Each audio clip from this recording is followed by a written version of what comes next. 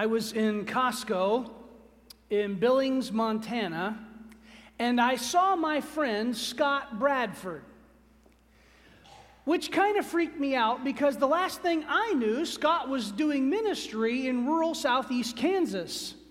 And I did that thing you do when you see someone in a store and you're not sure if it's really them or not. I was kind of a creeper. Like I walked down one aisle, I think that's him. And so I walked down the opposite aisle and peered between the 5-gallon buckets of mayonnaise, and I think that's Scott. And I walked around. Sure enough, it was him. I'm like, Scott, what are you doing here? He said, well, we recently moved to Helena, Montana, about 5 hours away, and they measure distance in hours up there, not miles. And we're down here for a ball game. And like, oh, wow, that's so awesome. And we'd been friends for a while, worked together in ministry, kind of did church camp stuff together. And he said, hey, you guys, you and Deb and the kids want to come to the game?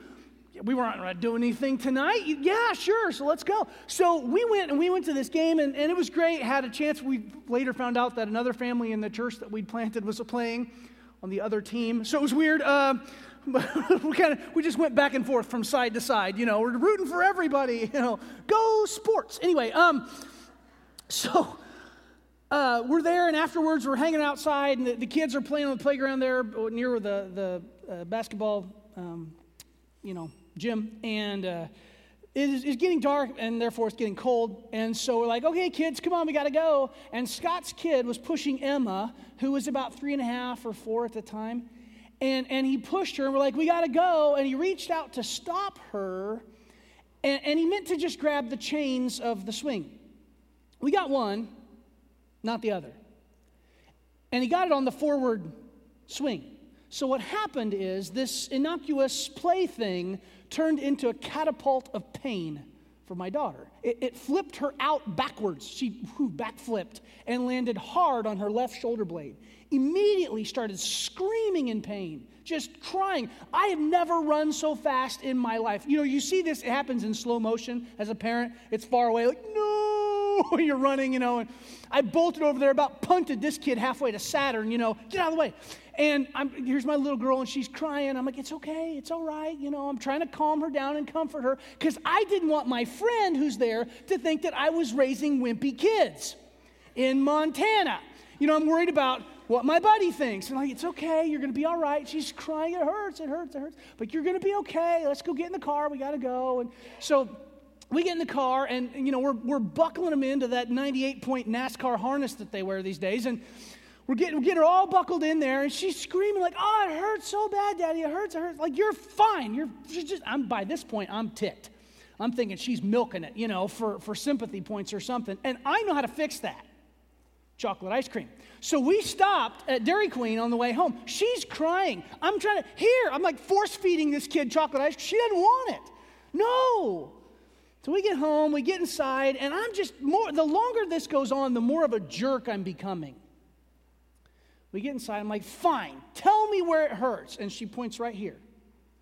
And like a big dumb oaf, I reach in with my thumb and feel it, and where I'm supposed to feel a collarbone, it's just rubber, man. She'd broken her collarbone. And for an hour, I was like the worst dad in the world. Hashtag parenting fail. I'm so thankful Facebook and Twitter did not exist back then. That would have been bad. I want to thank you for being here today. If you're new here at Chapel Rock, thank you so much for coming. I'd love to meet you when we're done. I'll be right down front here. Please come down and say hi. If you're joining us online, thanks for logging in from wherever you are. If you're local, we'd love to have you visit us on site. And if you would, take a second and fill out the online connection card. And if there's more than one person there, please let us know how many are watching with you. We're in a sermon series today, about halfway through, called Hashtag Parenting Fail, where we're looking at some of the biggest parenting mistakes that we can find in the Bible and how that can teach us to be better parents. If you've got your Bibles, open them to Matthew chapter 12, starting in verse 46.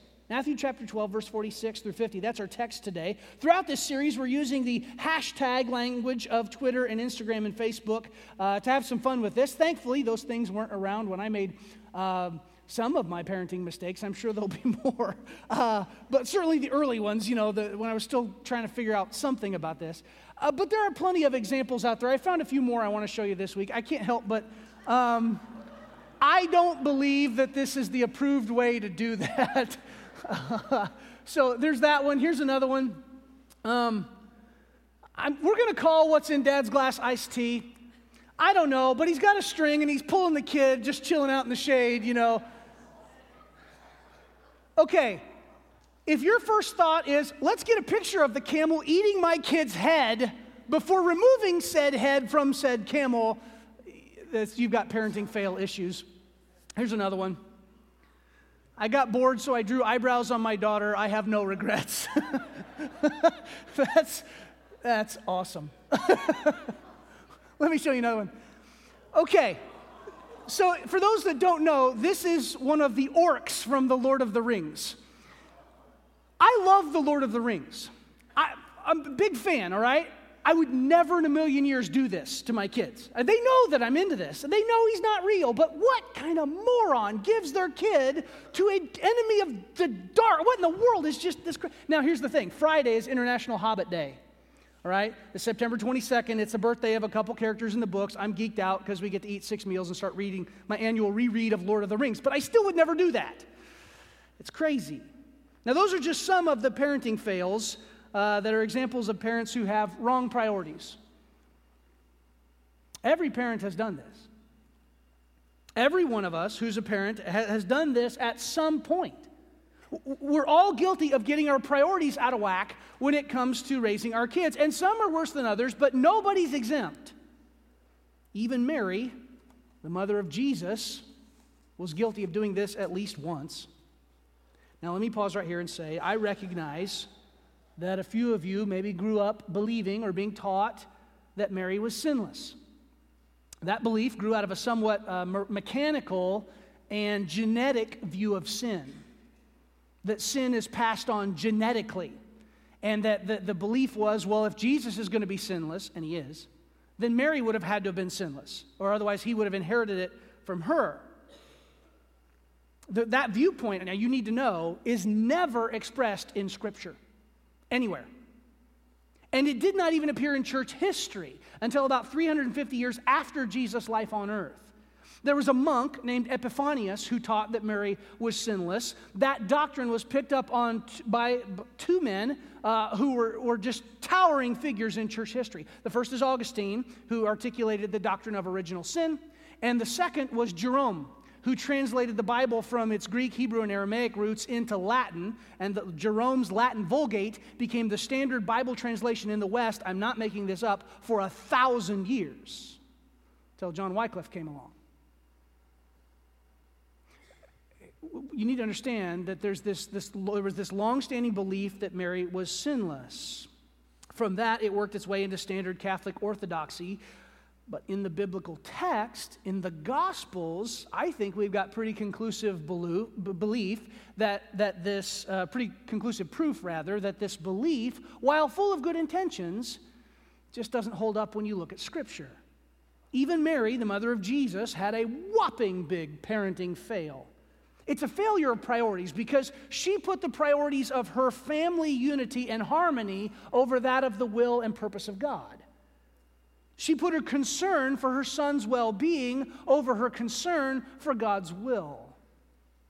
Now, before we read our text, you need to get a little background. There's a verse in Mark chapter 3 that's crucial that you read before we get into our text in Matthew. Matthew doesn't give us this detail, but you need to understand it. Look at this. This is Mark 3:20. Then Jesus entered a house, and again a crowd gathered, so that he and his disciples were not even able to eat. When his family heard about this, they went to take charge of him, for they said, he is out of his mind. In other words, Jesus is on blast mode in ministry.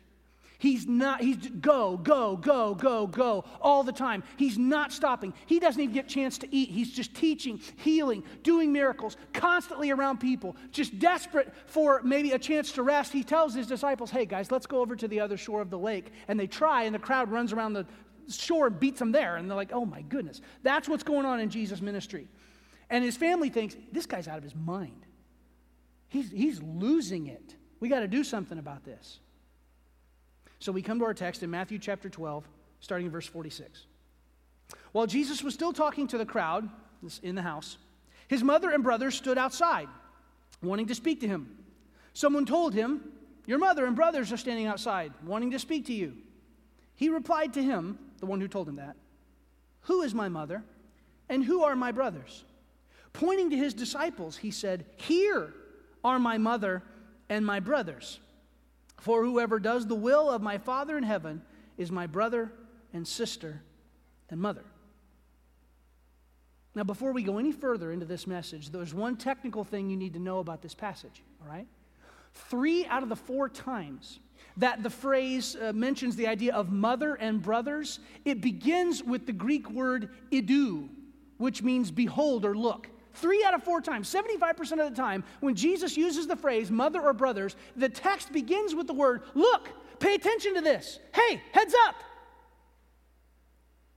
The point is, it's supposed to draw your attention because Jesus is using this opportunity to redefine what family looks like in the kingdom of God. He's redefining the idea of family. That's the big idea of this morning. That's what we get out of this, that Jesus centers his family around the priorities of missional discipleship. Jesus centers his family around the priorities of missional discipleship. Now, I want to make sure you understand what I mean by that phrase. Missional discipleship means that your life is focused on imitating Jesus so much that it becomes an extension of his mission to redeem the lost and make disciples and bring in the kingdom of God. That's what missional discipleship is. And if you will reorient the priorities of your life around missional discipleship, you can prevent, and I would argue even reverse, some pretty big parenting fails. As far as Jesus is concerned, his family are those who orient their lives around his priorities. So what are the priorities of missional discipleship? Well, I spent some time in the New Testament looking at the words for family: mother, father, brother, sister.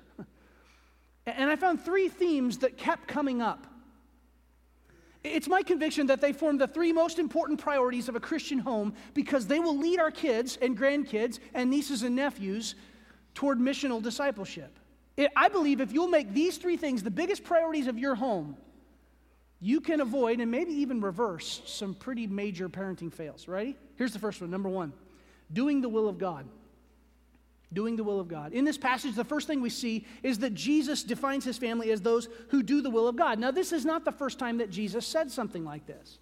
Earlier in Matthew chapter 7, verse 21, Jesus also defined those as who do the will of God as his true followers. He says, "Not everyone who says to me, 'Lord, Lord,' will enter the kingdom of heaven, but only the one who does the will of my Father who is in heaven." In other words, Jesus is saying there are people out there who think they're saved, but they don't follow that discipleship up with obedience, and they're not in the position that they think they are. Now, Jesus, please understand, is not saying that family doesn't matter. Far from it. He's expressing a purer, higher form of what it means to be a family.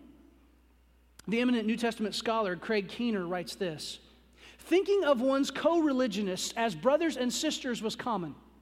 Respecting older persons as mothers or fathers was also widespread. But allowing ties in the religious community to take precedence over family ties was unheard of in Judaism." See, what Jesus is doing here is redefining the notion of family based not around blood relation or even legal relation, marrying into it, but around the heart's or the heart's affections, even just feeling like someone's family, but around life's biggest priorities, the priorities of missional discipleship. Again, quoting from Keener, he, meaning Jesus, is not rejecting his earthly family altogether, but stating his priorities, emphasis mine, because they, his family, want to declare him mentally incompetent to rescue him from the dangers he is sure to face from the religious authorities if he continues on his present path. Jesus is saying that doing the will of God matters more than blood relation. Do you realize that many of your brothers and sisters in Christ have been declared dead by their family when they chose to follow the Lord? I was saddened yesterday to hear of the passing of Nabil Qureshi. Do you know who he is? Have you heard that name? Some of you would have heard of Ravi Zacharias. Nabil was one of the men who preached and taught along with Ravi on his team. Nabil accepted Christ as his Savior as a college freshman. He was raised in a devout Pakistani Muslim family. And when he accepted Jesus, he had the difficult task of having to tell his folks what he'd done. He writes this: "When my parents did find out, it was probably the most painful day of my life. When I became a Christian, it was the most painful thing I ever did. I wanted to die, he said. I asked God to kill me because I lost my family. I lost my friends in the mosque. I lost all the people who loved me the moment I became a Christian. He entered into his master's happiness yesterday. He received his reward. He said, to have Christ in my life makes every loss worth it. See, that really leads us to the second priority of missional discipleship, and it's to die to yourself. It means dying to yourself. We don't see it as much in this passage, but just 2 chapters earlier, Matthew's gospel makes it pretty clear that Jesus expects those who follow him to die to themselves, even if it tears a rift in their family. Look at Matthew 10:37 through 39. Jesus says, anyone who loves their father or mother more than me is not worthy of me. Anyone who loves their son or daughter more than me is not worthy of me. Anyone who does not take up their cross and follow me is not worthy of me. For whoever finds their life will lose it, and whoever loses their life for my sake will find it. See, in the Roman world, the second you touched a cross, you're going to die.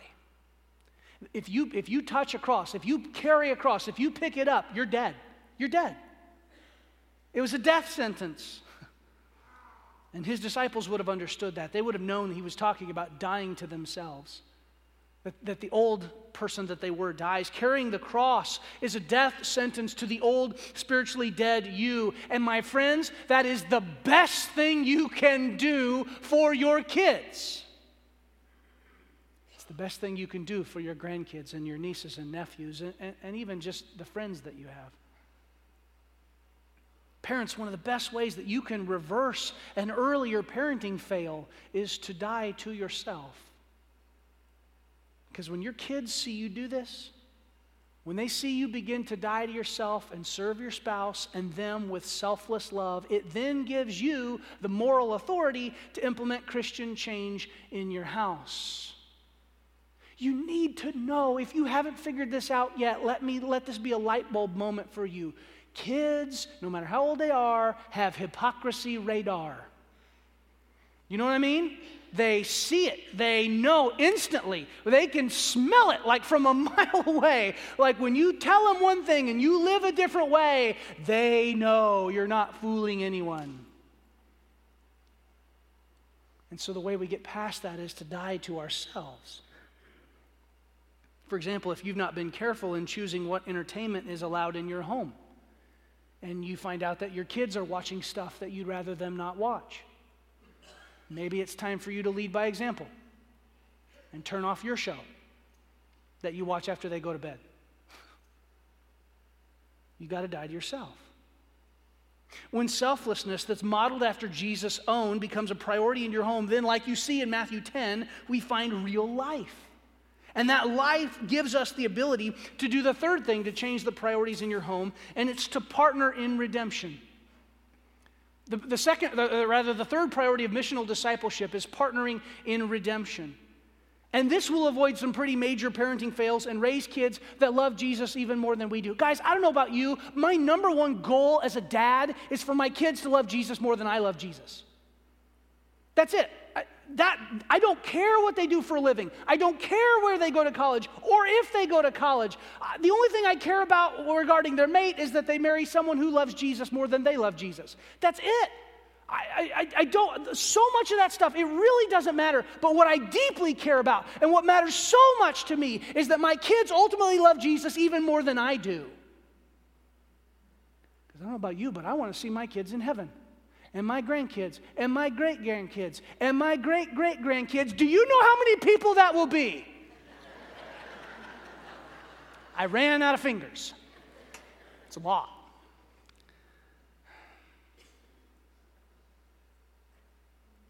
Listen, if your priority is to help your kids understand that we are all partners in God's plan to redeem the world through Jesus' death and resurrection, if your kids get that, if they understand that that's a priority for them, that matters in their life, that they participate in Jesus' mission to redeem the lost and make disciples and bring in the kingdom of God, That'll change the way they live. That'll radically reorient the priorities of their lives. And Jesus did this even in his own family. And I think this is such a cool thing to see Mary's earlier parenting fail get redeemed. Look at this in John 19, 26 through 27. Jesus is hanging on the cross. And it says that when Jesus saw his mother there, Mary, and the disciple whom he loved standing nearby, that's John, who wrote the Gospel of John, Revelation, 1st, 2nd, 3rd John, he said to her, "Woman, here's your son." And to the disciple, "Here's your mother." And from that time on, the disciple took her into his home. Here, when her son is on the cross, dying for her sin, yes, I said it, I think Mary finally got it. Here on the cross, her parenting fail is rectified and corrected. That Jesus sees his disciple John and his mother, who's also a disciple of his, standing there, and he does his duty as a firstborn son. He takes care of his mom as he's dying. But that duty is transformed by John and Mary's discipleship to Jesus, and it's at the foot of his cross that they both realize that it is his shed blood that unites them as a family, that they have become partners in redemption. Dylan McQueen was 4 years old. He'd been riding his bike on the sidewalk out in front of their house, and then all of a sudden, he wasn't out in front of their house. And nobody knew where he'd gone. It got to be 45 minutes, hour went by. Nobody knows where little Dylan is, 4 years old. For those who need a reference, my little guy Evan is 5, so littler than Evan. Nobody knows where Dylan is, and so they called the cops, and they're looking, and they found him not quite a mile away. He laid his bike down in the yard and started walking toward their church. They had a program that the family was going to that night, and he just didn't want to be late. So he left about 2 hours early and started walking. He'd crossed 2 major streets, 4 years old, on his own, because he wanted to get there on time.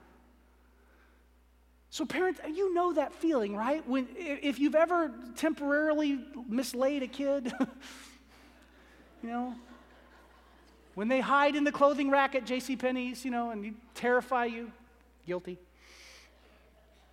Right? And you're just like, "Oh, thank goodness we found you. Come here, so I can kill you." You know, They found him.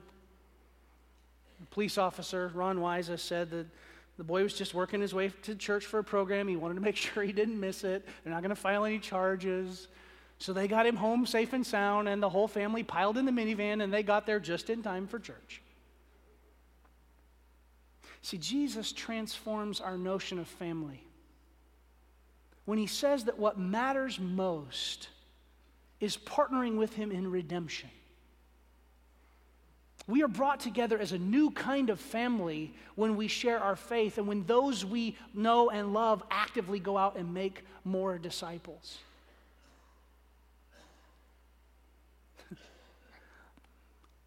If my kids are like their dad, I stand to have a fair number of offspring from the Scott line.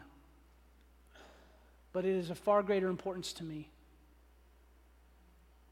that people that my family has shared their faith with come to Jesus. That matters way more than how many grandkids I have. That's way more important because that's what Jesus focuses his family on. That's his priority. Parents, listen to me. If the number one priority for your kids is that they become more like Jesus than you are, then they have to see you living and sharing your faith. Let them catch you having your devotions. Let them overhear you singing along with worship songs in the car. See, one of the biggest priorities of missional discipleship is getting others to participate in that mission and become disciples of Jesus themselves. Now, let me tell you why this is important. Recently, I asked my friends on Facebook to share about a time that their parents had their priorities messed up, and it led to a parenting fail. And most of what was shared was in private messages. I don't blame them. A common theme from at least 4 people was a story that had to do with a parent selfishly choosing an addiction to drugs or alcohol or some other activity over their relationship with their kids, in some cases even the health and well-being of their children. Others told stories of good intentions gone awry, or being so tied up in work that they missed major life events, or out of control tempers doing permanent relational damage. And it's easy to hear those stories and go, whew, yeah, that's a pretty whopping parenting fail. Man, they really messed up there, didn't they? Whew. And they are. But what I'm trying to help you understand today is this: that because Jesus centers his family around the priorities of missional discipleship, it's not just epic parenting fails that can derail our kids and grandkids from becoming more like Jesus. You can desire things that are good and right for your kids and still mess this up. You can prioritize things like hard work and scholarship and excellence and good sportsmanship and responsibility and friendship. But Jesus teaches his own family, and by extension us, that the number one priority in a Christian home should be missional discipleship. And that means doing the will of God and dying to ourselves and participating in his redemptive mission. In his death on the cross, Jesus brings all 3 of these things together, doesn't he? He's doing the will of God in dying on the cross in our place for our sins. If you've never heard that before, you need to know that God loves you so much that he gave his one and only Son to die in your place. He's doing the will of God. He's dying to himself in every sense of the word. And he is the very focus of the redemptive mission of God. God is out to get back what rightfully belongs to him. And my friends, that's you. So my question is, what are you going to do about that today? Maybe your response needs to be about your priorities. Maybe Jesus has not been the number one priority in your life. Maybe you're here this morning and Jesus has not been the most important thing to you. You've let work or an addiction or a relationship get in the way, and he is calling to you today to yield your life to him.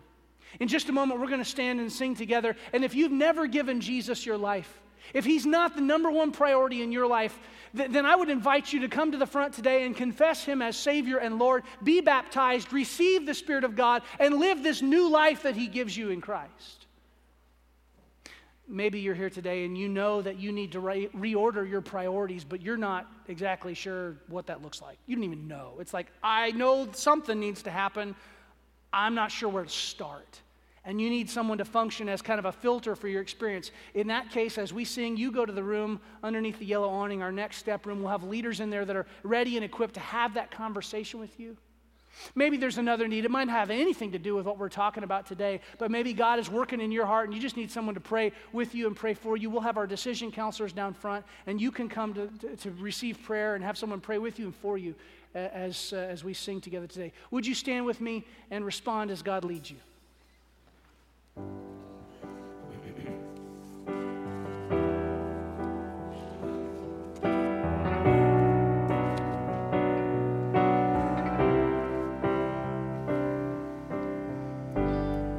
Your love is devoted, like a ring of solid gold, like a vow that is tested, like a covenant of old. Your love is enduring through the winter rain and beyond the horizon, with mercy for today. Faithful you have been, faithful you will be. You pledge yourself to me, and it's why I sing. Your praise will ever be on my lips, ever be on my lips. Your praise will ever be on my lips, ever be on my lips.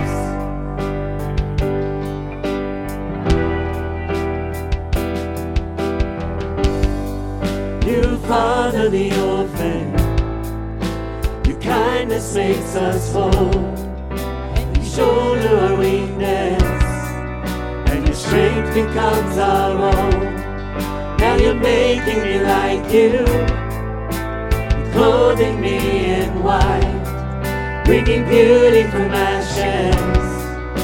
For you will have your bride, free of all her guilt, and free of all her shame, and known by her true name. And it's why I sing your praise will ever be on my lips, ever be on my lips. Your praise will ever be on my lips, ever be on my lips. Your praise will ever be on my lips, ever be on my lips. Your praise will ever be on my lips, ever be on my lips. Let's pray together this morning. God, we have some who've come today. We ask you to intervene in their hearts and in their hurts. We ask for peace and comfort, Jesus. We ask for grace in a time of grief. God, I know that there are parents and grandparents here today that may be thinking back on mistakes they've made. And I would ask you to intervene in that. You specialize, God, in taking broken things and making them whole. And so I pray, Jesus, that you would do that. I confess that I blew it with one of my kids again yesterday. Please forgive me, Jesus. Help me be a better dad. Help each of us here, God, reorder the priorities of our life around what it means to follow you. And let us do that with all grace and fervor in the name of Jesus. It's in his name God's church prays. So we all said, amen. God bless you. We'll see you next Sunday.